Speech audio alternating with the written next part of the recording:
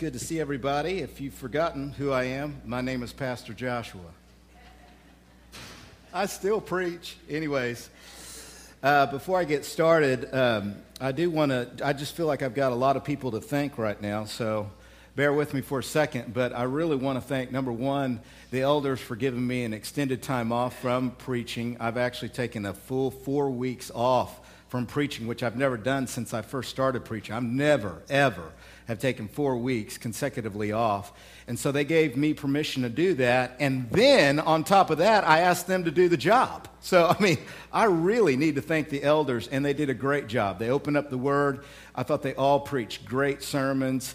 Somebody said that preaching and proclaiming is the Word of God delivered through personality. And I thought each one of them did that. They delivered the Word of God through their personality, and I know that they all worked incredibly hard on their sermons. They did great. Those are the elders of Cross Point Church, so it was great for you all to see them and to hear them teach, and so that was a really great thing. And then the other thing I need to thank everybody for is the VBS. Everybody's worked really hard. I want to thank those who came yesterday and worked really hard late into the evening and just setting everything up, and then for the volunteers who have been willing this week to kind of get ready, and they're looking at their scripts and they're getting nervous. I've got a script that I'm looking at. I am so nervous about what I'm doing at VBS. I got to talk to kids, and I'm used to talking to adults, which sometimes is the same thing, but anyway. But I've got to I've never been so nervous about my role. And so I've been looking at my script and freaking out. And so I know that for those of you who have jobs and you're still doing that, like Isaac said, I just want to personally thank you for that. And it's going to be a really great thing. Let me pray, and then we'll get started with the message today. God, I thank you for the promise of your presence. I thank you that you have brought us here so that we can worship and celebrate you. And I thank you that you are the God of lost causes, of which I am the biggest lost cause. And yet, by grace, you came into my life, and you've come into so many of our lives and changed us. I pray for this message today and for the series that it'll minister to us and that you'll guide it. Holy Spirit, come into this place and really just take over and help us not to get in the way of what you are communicating to us about Jesus. So I pray these things in Jesus' name. Amen.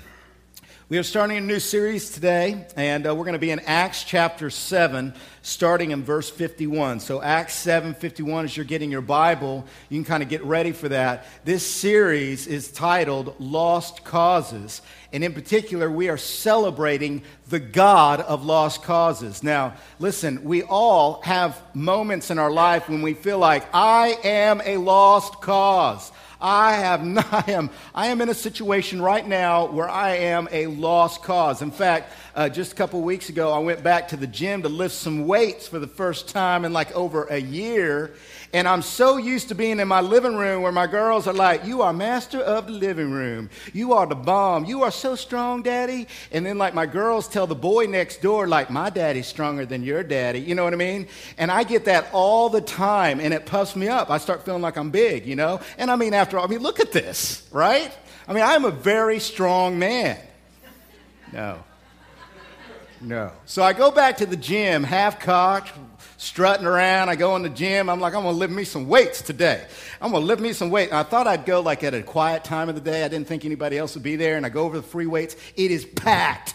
And all the dudes that are there lifting weights are the biggest dudes I've ever seen before in my life. And they're buff, and they're all pumped up, man. They're going over to the big weights, and they're just like, boom, boom, boom, yeah, and they're doing all this stuff. And I'm going over to my little dumbbells that are about the size of this little iPhone, and I'm like, bow, boom. You know what I mean?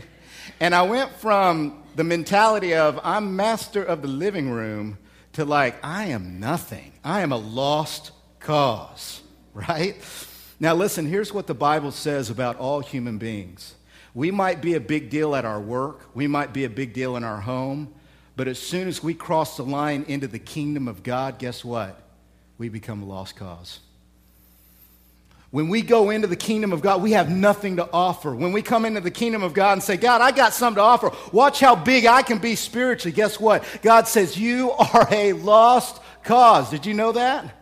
And when I first started thinking about God and putting myself in thinking about just deity and theology and the divine, and I started looking into my own life, I realized I am a lost cause. But this series is about celebrating the God who his whole agenda is saving lost causes. In fact, Jesus said in Luke chapter 19, verse 10, "But the Son of Man came to seek and to save the lost." Isn't that good news?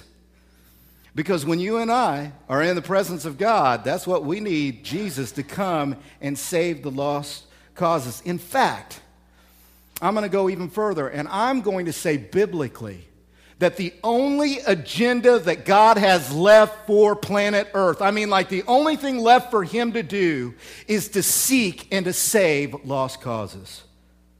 And the more we're on that agenda and the more we realize that, the more we're going to get in tap with the divine and we're going to begin to encounter God and experience God in a whole new way when we realize that it's about lost causes.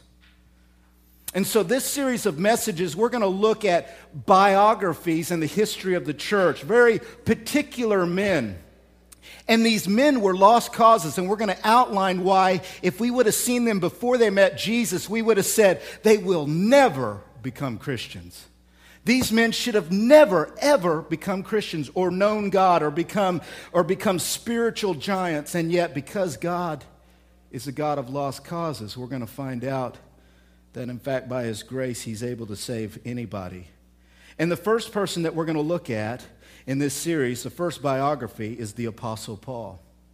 Many of y'all know the Apostle Paul and all the things he ended up doing for Christianity and Jesus, but many of us, we failed to go back to his life before he met Jesus when he was a lost cause. Paul was the least likely candidate to be used by Jesus in the ways that he was used. And so we're going to go back to Acts chapter 7 in the context, and there's a couple things you need to know about Paul. First of all, he was completely Jewish, and he had a very Jewish name, which was Saul. And he used that Jewish name Saul before he became a Christian because he was very proud of his Jewish heritage, and that's what he thought made him holy. Later on, after he becomes a Christian, he uses his more Greek name, his Roman name, Paul, to be able to identify with Greeks and Gentiles when he preaches the gospel. But as we look at his life before Jesus, in the text, it's going to say Saul. Everybody say Saul. And then when I talk about him, I'm going to say Paul. So I don't want to confuse you. And if you have dyslexia, like my brother, I'm sorry. I apologize. All right? Okay, so we're going to go to Acts chapter 7, verse 51. And the context of looking at Paul's life is a man by the name of Stephen. In fact, the first time we ever meet Paul in the Bible as a lost cause is over and against the context of Stephen preaching to the religious leaders, the Sanhedrin in Jerusalem, of which Paul was one of the members. And they arrest Stephen because what Stephen had told the Jewish leaders in Jerusalem is Stephen said a very simple thing. He said the Messiah has come, his name is Jesus, and the only way you can be made right with God is not through your temple or your religion, but by faith in Jesus Christ. So the Jewish religious leaders, they say, we got to arrest this guy, dragged him into court, and they say, tell us what you mean by that. And so he preaches this stem winder of a sermon, like one of the longest sermons in the history of the church, because long sermons are biblical. Amen? Yes. Bam. Email me now. No, I'm joking. So he preaches like for an hour and a half, right? And he gets to the end. And what he said in this sermon is he's like, you've always rejected God's men, always rejected the messengers and the prophets and Abraham and Moses. And they were the ones who told you that one was coming who was going to make you right with God. They were the ones that told you that a place can't make you right with God, but that a person can make you right with God. And his name is Jesus Christ. And then he comes to the conclusion of this very long sermon. And imagine if I would have finished, or if I were to conclude my sermon today by saying this to you after a very long sermon. He says in Acts chapter 7, verse 51, you stiff-necked people, I would never say that to you. You look very relaxed, not stiff-necked at all. He said, you stiff-necked people, uncircumcised in heart and ears, you always resist the Holy Spirit. As your fathers did, so do you. Which one of the prophets did your fathers not persecute? And they killed those who announced beforehand the coming of the righteous one, whom you have now betrayed and murdered.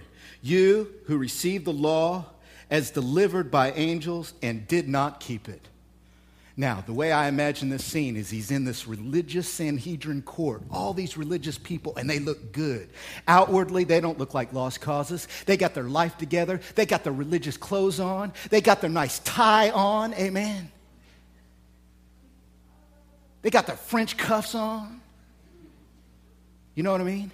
And he's looking at him, and I imagine him looking at Paul right in the eyes. And he says to them, all of them, but he's looking at Paul, and he says, you stiff-necked people, you always reject. And not only do you reject the prophets who told you it would be the one, but you have murdered and killed your only hope of being made right with God. You can be religious all you want. You're not going to be made right with God because you killed the one that came to save sinners. Verse 54. Now when they, including Paul, when they heard these things, they were enraged and they ground their teeth at him. They look up here. They were going, oh, because religion bites. Oh. Religious people bite. People filled with a sense of their own superiority over other people because they're so moral, because they're so good, because their lives are so together. It always bites. And do you know that what has bit the movement of the gospel more than anything is not people outside of the church or outside of religion, but what has hurt the movement of the gospel the most is people within the church. This is one of the main messages of the book of Acts. It was Christians that were used, or so-called, who were used to stop the movement of the gospel more than people, all those bad, wicked pagans on the outside. No, it wasn't the pagans out there. It was people within that destroyed the movement. And they always come after the leaders. They always come after the messengers, and they bite.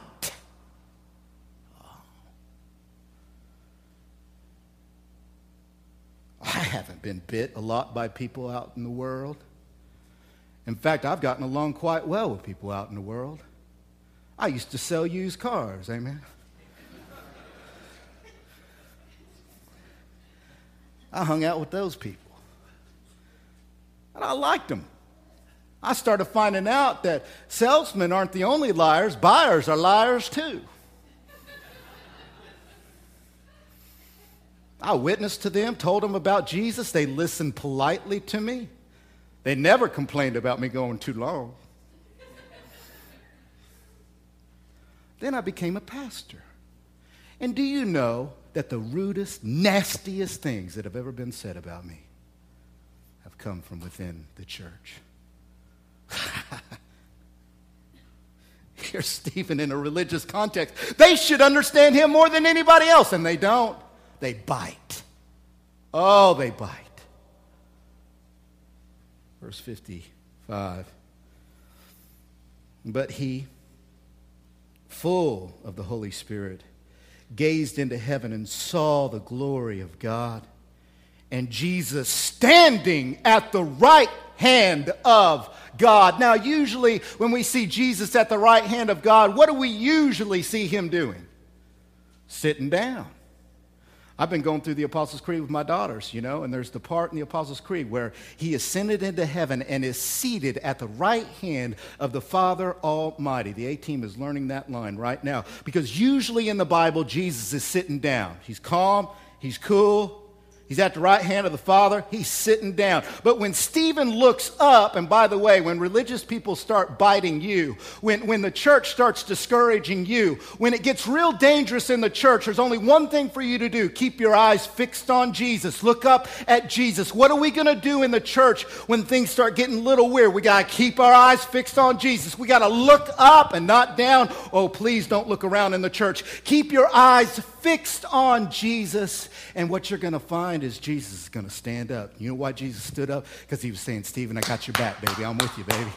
I'm with you. I got you. I agree with you. They are stiff-necked, aren't you? They are enraging. They do bite, don't they? I'm with you. Your stem-winding, long sermon, and where you're calling these people stiff-necked and stubborn, I agree with you. And you know what? When you look up to Jesus, he'll encourage you. He'll be your good. He won't bite. He'll encourage. He'll be a shepherd. He'll say, good job. He'll say things to you that sometimes nobody else will say. He'll say, I'm with you. I'll never leave you or forsake you. I am with you to the end of the age. Keep looking to me. I'm standing for you. Stephen's so encouraged by this. I mean, he looks up and his mind now is off of the people who are biting and religion that bites, and he's starting to focus on Jesus who's standing and who saved him and who's been with him. And Stephen looks up at him, and he's so encouraged that Jesus stood up that he decides he's going to go and tell the people, hey, Jesus is standing with me. So he says in verse 56, watch it. And he said to Paul and his buddies, behold, I see heavens open and the Son of Man standing at the right hand of God. In other words, he's saying to them, hey guys, guess what? I just got this vision and Jesus is standing with me and not with you. Oh, Jesus is on my side. He's standing up. And they know that, number one, he's saying that Jesus is God. Number two, he's saying that God has his back and not their back. How dare he say that? How dare he speak in these ways against us? He doesn't know what he's doing. He has no idea what's coming for him. Verse 57. They cried out with a loud voice and stopped their ears and rushed together at him. They weren't going to let this defiled, this man say that the temple is not good enough to be made right with God. This man who says that it's not what we do, but it's who we believe in. This man who talks about Jesus being the way to God. We can't let that defilement, that wicked, unholy words enter into our ears. We will stop. We will not hear any more of it, because religion always says that, the way to become clean is to keep outside defiled things from entering you. But Jesus had always said, it's not what's on the outside of man that comes in and corrupts. It's what's on the inside that comes out that corrupts a man. It's the inside out that is corrupting you, religious people. But they didn't understand that. Paul didn't understand that. That's why he's a lost cause. Verse 58. They cast him out of the city, and they stoned him.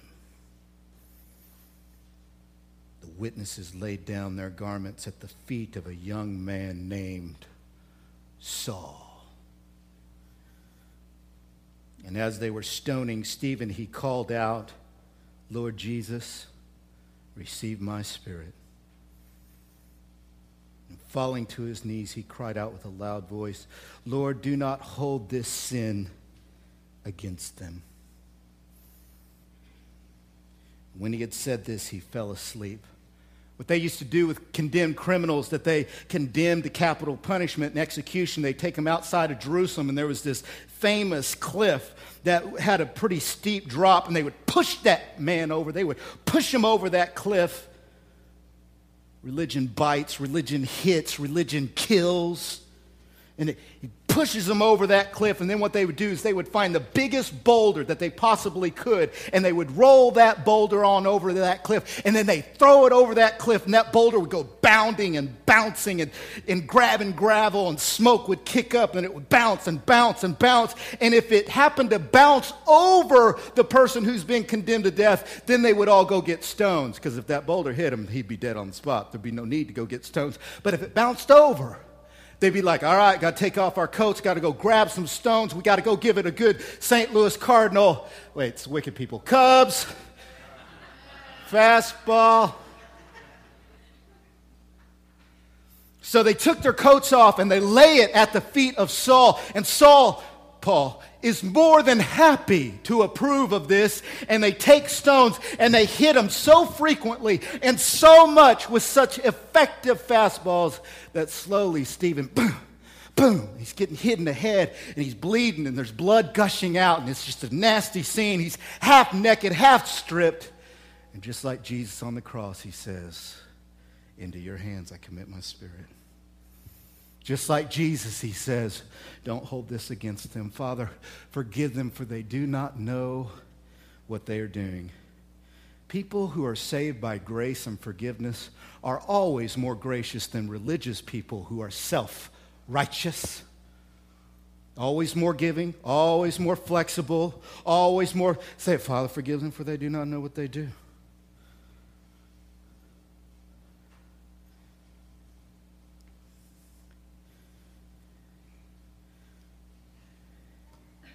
We go now to chapter 8. Chapter 8, verse 1. Here's our lost cause up close and personal. Now we begin to put a magnifying glass with this context of Stephen. Now we put a magnifying glass over Paul's life and we look closer at his problem. And we look closer at the reason why he was such a lost cause. It says here in verse 1, and Saul approved of his execution. And there arose on that day a great persecution against the church in Jerusalem, and they were all scattered throughout the regions of Judea and Samaria, except the apostles. Devout men buried Stephen and made great lamentation over him. But Saul was ravaging the church and entering house after house, and he dragged off men and women and committed them to prison. We learn a couple things about sin and the nature of sin. First of all, we learn what sin is not. Sin is not immorality. Immorality sometimes is a symptom of sin, but sin is not immorality. Sin is the absence of God in our life. Paul was incredibly moral. He had it going on outwardly, but inwardly he was far from God. His heart was far from God. Here's the second thing we learn about sin. Sin is progressive. It's dynamic. Everybody say dynamic. It's not static, you know. Sin and the symptoms of sin isn't something that just kind of sits there like stagnant water. Sin is powerful. It's a powerful force of darkness. It's not about preferences or opinions or this is just what I think about religion or this is just what I think philosophically. Sin is a powerful force of darkness that is really, really dynamic. And we see it because what happens in our life, even whether we're religious or irreligious, secular or churched, it doesn't matter. What happens is that when sin begins to take over, it progressively makes us worse and worse and worse and worse. First, Paul is holding the coats, right? Next, he's approving. So he's not only holding the coats, he's going, right on, amen, hey, hallelujah. He's high-fiving, he's approving. The next thing you know, he's going house to house. The next thing you know, he's ravaging. It gets worse and worse and worse. First, we flirt with it. We hold its coats. We approve of it. We get closer to it. Then it just brings forth death. In fact, James chapter 1 has a great passage. This is what was Paul's problem, why he was a lost cause. James chapter 1, verses 14 and following.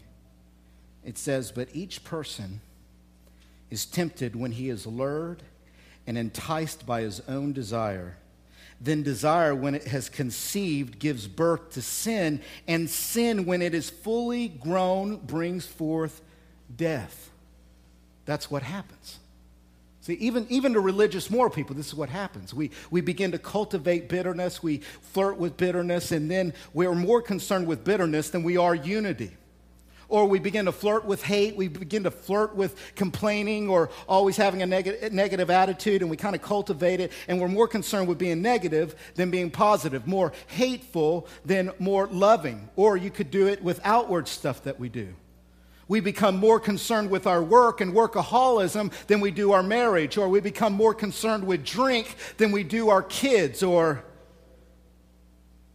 and it's compulsive and progressive and dynamic, and Paul is getting worse and worse, not better and better. That's very important. It's such an emergency in his life. Sin is such an emergency in our life, in his life, in everybody's life who is lost, that without the intervention of Jesus and grace, we cannot fully reform ourselves. We can't fix ourselves because sin is so dynamic. It's stronger than us. And so we go back now, we go later on, jump down now to Acts chapter 9. And we begin to move to Paul's conversion and what Paul needs in his life and what lost causes need in their life. Sometimes, where I come from, what we say is there are some people that just need a swift kick in the rear. Amen? It's like my big brothers. I'm the youngest of three, and I used to sin against them, and they'd be like, when you least expect it, which meant a beating is coming. Now, the theological, very profound and important question that we have to ask at Crosspoint Church is, does Jesus sometimes beat people up? And the answer is yes. Jesus sometimes has to knock us down, especially if we're religious and prideful and full of ourselves. He's got to knock us off of our high horse. And that's what's going to happen to Paul. We're going to see a swift kick in the rear. Chapter 9, verse 1. But Saul, still breathing threats and murder against the disciples, went to the high priest, so he's not getting better, and asked him for letters to the synagogues at Damascus, so that if he found any belonging to the way, that is Christianity, men or women, he might bring them bound to Jerusalem. Now, as he went on his way, the text is clearly making a contrast between the way of God and his own way. He approached Damascus, and suddenly a light from heaven flashed around him, and falling to the ground, he heard a voice saying to him, Saul, Saul, why are you persecuting me? And he said, who are you, Lord? And he said, I am Jesus, whom you are persecuting, but rise and enter the city, and you will be told what you are to do. And the men who were traveling with him stood speechless, hearing the voice, but seeing no one. Saul rose from the ground, and although his eyes were opened, he saw nothing. Stop there, just look. I got to read a lot more. I got a lot more reading to do. But isn't that a great phrase? His eyes were open, but he saw nothing. How many of y'all could say that about your life? My eyes are open, but I see nothing. I can see everything around me, but I can't see what life's all about. You know what I'm saying? I got food on my plate, but I'm still hungry. I'm full, but I'm hungry. I can hear things. I can hear what you're... It's kind of like in marriage. You're like, I hear what you're saying, but I have no clue what you're saying.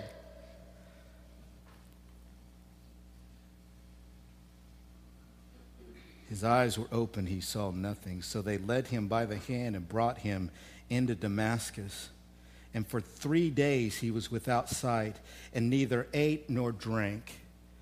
What does it look like in our life to get beat up by Jesus so that we move from lost to being found, from a lost cause to being transformed by God? What does that look like? And what that looks like is you have to hit rock bottom. You got to hit the bottom, and you got to come to the end of your worldview. You got to come to the end of what culture has always taught you. You've got to come to the end of what your daddy always taught you about God or religion. You got to come to the end about what your mama always taught you. You got to come to the end of yourself and become totally disillusioned. Paul is not saved here. He's miserable because he realizes in this moment, this encounter and seeing Jesus as being who Stephen said he had been, he realizes, I'm done. I am done. I am lost.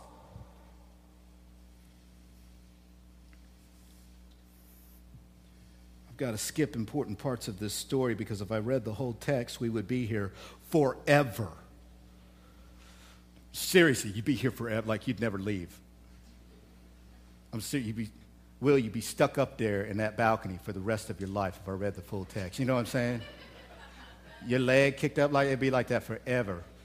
Marshall, Ashley, y'all be done. You can check out anytime you like, but you can never leave. Hotel California, that's right. Eric got the song. Awesome. So Jesus comes to a preacher because a preacher's got to go to poor Paul, who's beat up, disillusioned, realizes he's sinful, realizes he's going to hell, he's condemned, he's worthy of judgment, realizing he's been persecuting not the church, but he's been persecuting Jesus. And Jesus goes to Ananias and says, Ananias, I want you to go to Paul, and I want you to tell him that he belongs to me. And Ananias is like, Jesus, do you know who this guy is? Like, he has permission to kill me on sight. He's got permission to take me to prison. Are you sure you want me to go? Because I don't know. Sometimes when God comes to us, we're like, are you sure that's what you want me to do, Jesus? I might have some intel on this deal that you don't know. Verse 13, chapter 9, verse 13. But Ananias answered, Lord, I have heard from many about this man, how much evil he's done to your saints at Jerusalem. And here he has authority from the chief priest to bind all who call on your name. But the Lord said to him, go, for he is a chosen instrument of mine to carry my name before the Gentiles and kings and the children of Israel. For I will show him how much he must suffer for the sake of my name. So Ananias departed and entered the house, and laying his hands on him, he said, Brother Saul. That's an amazing statement, isn't it? Ananias is calling Saul, he's calling Saul his brother, which is what the church is supposed to do with all lost causes. Amen? We put our arm around them, we welcome them, and we say, Jesus has chosen you to belong to him. That's the attitude of the church, not religion and religious biting, but gracious loving. Brother Saul, the Lord Jesus, who appeared to you on the road by which you came, has sent me so that you may regain your sight and be filled with the Holy Spirit. That's what salvation is. It's to have the presence of God in our hearts and in our life. It's to have him a part of us. And immediately, here's his conversion, immediately something like scales fell from his eyes, and he regained his sight. Then he rose and was baptized, and taking food, he was strengthened. The lost cause has been found. This blind, bigoted man has now been given sight. This is salvation, the presence of God, the ability to see the beauty of God, the ability to take pleasure in Jesus as the Son of God. In fact, it goes on to say in verse 19, for some days he was with the disciples at Damascus, and immediately he proclaimed Jesus in the synagogue, saying, He is the Son of God. That's the only time Jesus is referred to as the Son of God in the whole book of Acts. But if you read the writings of Paul, he calls Jesus the Son of God all the time because he loves the fact that Jesus is God in the flesh. He loves the fact, and he takes joy and enjoys and acquiesces with his affections that Jesus is God. We know what sin is. Sin is progressive. Sin is the absence of God, but salvation is the presence of God. Salvation is the progression in our hearts of enjoying God for being God, our eyes being open to the beauty of God. Before we're saved as a lost cause, what happens is we think about God and we're not affected by him. We think about God and we don't find him beautiful. In fact, we find everything else as more beautiful than God. But as we get saved and as salvation takes over our heart, we begin to glory in the brightness of God, the goodness. That's why Paul, when he describes salvation in 2 Corinthians chapter 4, verses 3 through 6, he says this about salvation. And even if our gospel is veiled, it is veiled only to those who are perishing. In their case, the God of this world has blinded the eyes of the unbelievers to keep them from seeing, everybody say seeing, from seeing the light of the gospel, the light of the gospel of the glory of Christ, who is the image of God. For what we proclaim is not ourselves, but Jesus Christ as Lord, with ourselves as your servants for Jesus' sake. For God, who said, "Let light shine out of darkness," has shone into our hearts to give the light of the knowledge of the glory of God in the face of Jesus Christ. He was always praying for his churches. I pray that the eyes of your the eyes of your heart may be enlightened, so that you might be able to see the full revelation and wisdom of Jesus. That's salvation. He saw the Lord. He saw the Lord. He saw God, and he said, "It's Jesus. It's the name of Jesus." He's so affected by his salvation, and his life is so transformed that a few things about Paul's legacy. Number one, he would end up writing 13 of the 27 books in the New Testament. Our Lost Cause, the guy who approved of Stephen getting stoned and bludgeoned to death by stones. This guy is so transformed by the God of lost causes that he writes 13 of the 27 books of the New Testament.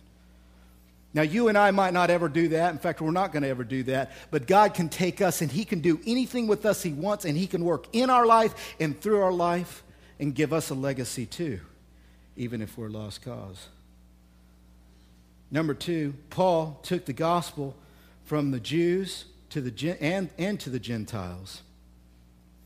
He was a full Jewish person. He'd go into synagogues and he'd say to the Jewish people, he'd say, "This is your Messiah," in fulfillment of the prophecy. But he also went to the Gentiles, to people outside of synagogue, to the people outside of Jewish religion, and he would tell them that Jesus came for them too. And so therefore, part of his legacy is that he took the gospel from Jerusalem to Europe. In fact, between the years of AD 47 and 57, in 10 years' time, the gospel had spread into Europe from Jerusalem, from that little kind of Israel, Jewish country, land of Israel in that little corner of the Middle East. And the gospel went all the way to at least Rome, and it's likely it went to Spain. Finally, he probably traveled at least 13,000 miles, taking the gospel all over the world. And that's only what we have recorded in the book of Acts. That's what God can do with lost causes. Do you know a lost cause in your life? Do you know that God can change anybody as soon as he decides to? Do you know that you can pray and continue to hope and continue to know that as soon as God decides he's going to save somebody, they can be saved? Do you lose hope for your lost causes in your life? Are you a lost cause? Are you somebody that needs to be gotten a hold of by God? Based on this testimony, there's a few principles to live your life on. First of all, base your life on the grace of God. Paul's testimony teaches us to base our life on the grace of God.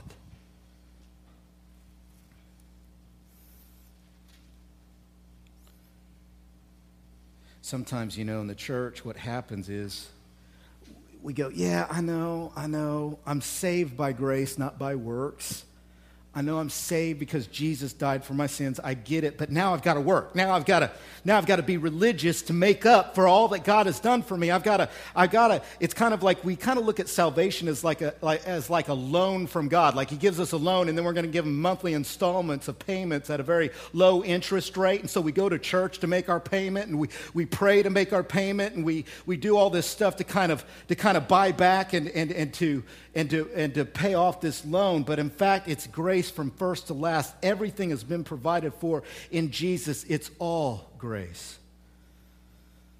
Paul would say about his own life in 1 Corinthians chapter 15, up here on the screen. 1 Corinthians 15, verses 9 and 10. He says, "For I am the least of the apostles, unworthy to be called an apostle because I persecuted the church of God. But by the grace of God, I am what I am. And his grace toward me was not in vain. On the contrary, I worked harder than any of them, though it was not I, but the grace of God that is in me. So he's saying two things about grace. It not only saves us, but in a daily way, grace is also what empowers us to be obedient to God and to do what he's calling me to do. The reason why Paul was able to write those letters in the Bible, grace. The reason why he was able to plant all those churches around the world and to take the gospel to Europe, grace. The reason why he worked so hard for Jesus, it was because of grace. That's important. Secondly, base your life on the Word of God.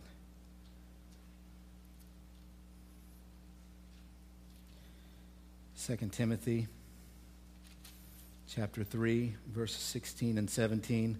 All Scripture is breathed out by God and profitable for teaching, for reproof, for correction, and for training in righteousness, that the man of God may be competent, equipped for every good work. Paul was constantly telling his churches, listen to Scripture. Then he was writing them letters that were inspired by the Holy Spirit that were to be read and studied in the churches as Scripture. And the Scripture emboldened these believers. It transformed their lives. It equipped them to do what God was calling them to do. And we do too. We need to base our life on the Word of God. Now listen to me. Some of you, you're not basing your life on the Word of God. You're believers, but you're not basing your life on the Word of God. You're not listening to the Word of God. You're listening to your own opinions before the Word of God. Some in this very church, based on your comments to me about the church and how the church operates, you're not studying the Word of God. Some of you, by your lifestyles, by things you're doing or allowing in your home, you're not basing your life on the Word of God. And the grace is available to transform you, but the Word of God is there to guide you in your life. And it is sufficient. It's not only supreme, it's sufficient for our life, and it will equip us. Here's the final thing. Base your life on the mission of God. Base your life on the mission of God. You heard what Jesus said. Jesus said to Ananias, he's a chosen instrument of mine. I have chosen him, and Jesus has saved you to be an instrument. Everybody say instrument. Say hammer. Screwdriver. Nail. Board. 2x4. I know y'all are starting to fall asleep on me, so I had to do that. God saved you to be a board somewhere, or to be a nail somewhere, or to be a screwdriver or a hammer for the mission. He called you exactly where you're at, gave you the people in your life exactly where you're at, so that you could now be a missionary to lost people. Paul didn't get saved and go, man, this is awesome. I know God. I can now pray for a couch for my den. I can pray for a new car. I can pray for a Camaro. I would love to have a Camaro. Like, God doesn't save us to make our life more comfortable. God saves us so that we can live our life and put our church on mission to be a chosen instrument for His gospel and His purposes. So it's interesting. It's a different mentality. I'm a hammer for Jesus as opposed to Jesus is a couch for me. I'm a screwdriver for Jesus as opposed to Jesus is my, cosmic teddy bear that I kind of put, I don't know, get fluffy feelings from? I don't know. Just write this verse down. 2 Corinthians chapter 5, verses 17 and 19. Therefore, if anyone is in Christ, he is a new creation. The old has passed away. Behold, the new has come. All this is from God, who through Christ reconciled us to himself and gave us the ministry. And gave us, everybody say us. Not me, not the pastor, not the preacher. He gave all of us as the church the ministry of reconciliation. And that's so important. And that's why we serve. That's why we serve. We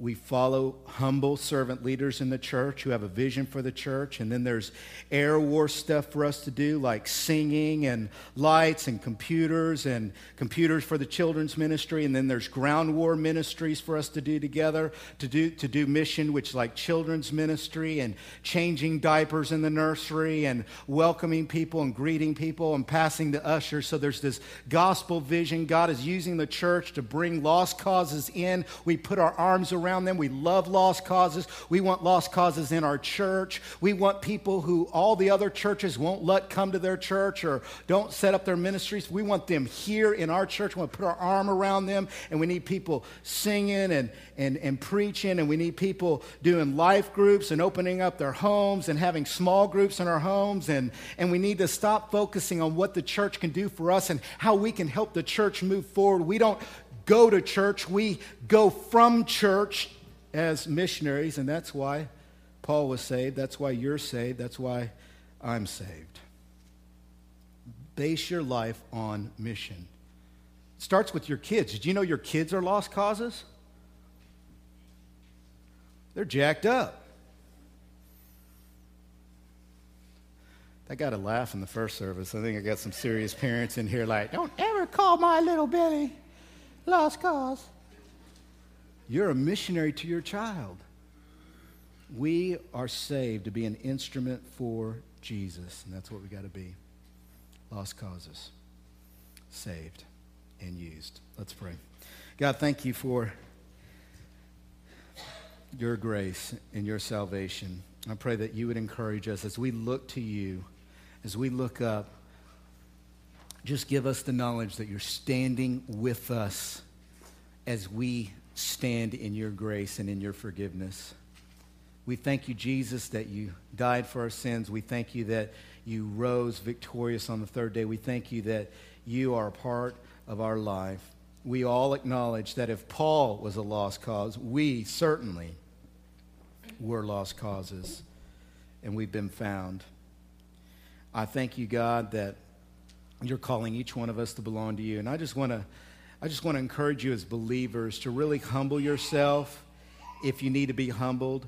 But also, if you feel like that you don't deserve to have God in your life, then I really encourage you to look at the work of Jesus so that you can get more confidence in his presence, so that you can realize that you standing in his presence is by grace. And then if you're not a believer and you're investigating, I call you, if Jesus is opening up your eyes, if Jesus is coming into your heart and showing, if he's knocking you off your horse to the ground and he's calling you to belong to him, respond to him. Respond to him in prayer. All it takes is responding and saying, Lord Jesus, I acknowledge you're working in my life. I acknowledge my sin, and yet I acknowledge the salvation that you're offering, forgiveness and freedom. Acknowledge that, and you will be saved. We're all lost causes who had to respond to Jesus. So do that. And one of the things that we're doing here in the next few weeks, we're going to have a baptism service. And one of the things that Paul did is he believed in Jesus and he got baptized. And getting baptized in water doesn't save you. It's your response to Jesus alone. But believers in the New Testament, they got baptized soon after they believed. And I would just encourage you, if you're a new believer or even if you've been following Jesus for a long time and you feel him calling you to get baptized, fill out the contact card. Put down baptism on there. I will contact you. We'll get together. And here in a few weeks, you can get baptized in our baptism service. It's going to be awesome. So do that. Let us know you're becoming a believer. Get baptized. And let's celebrate the God of lost causes. Let's humble ourselves with each other. And let's grow more confident in our prayer life. And let's worship our Savior. Let's stand up and sing to him now and declare that it's by the name of Jesus that we're saved. He has called us out of dark into his marvelous light.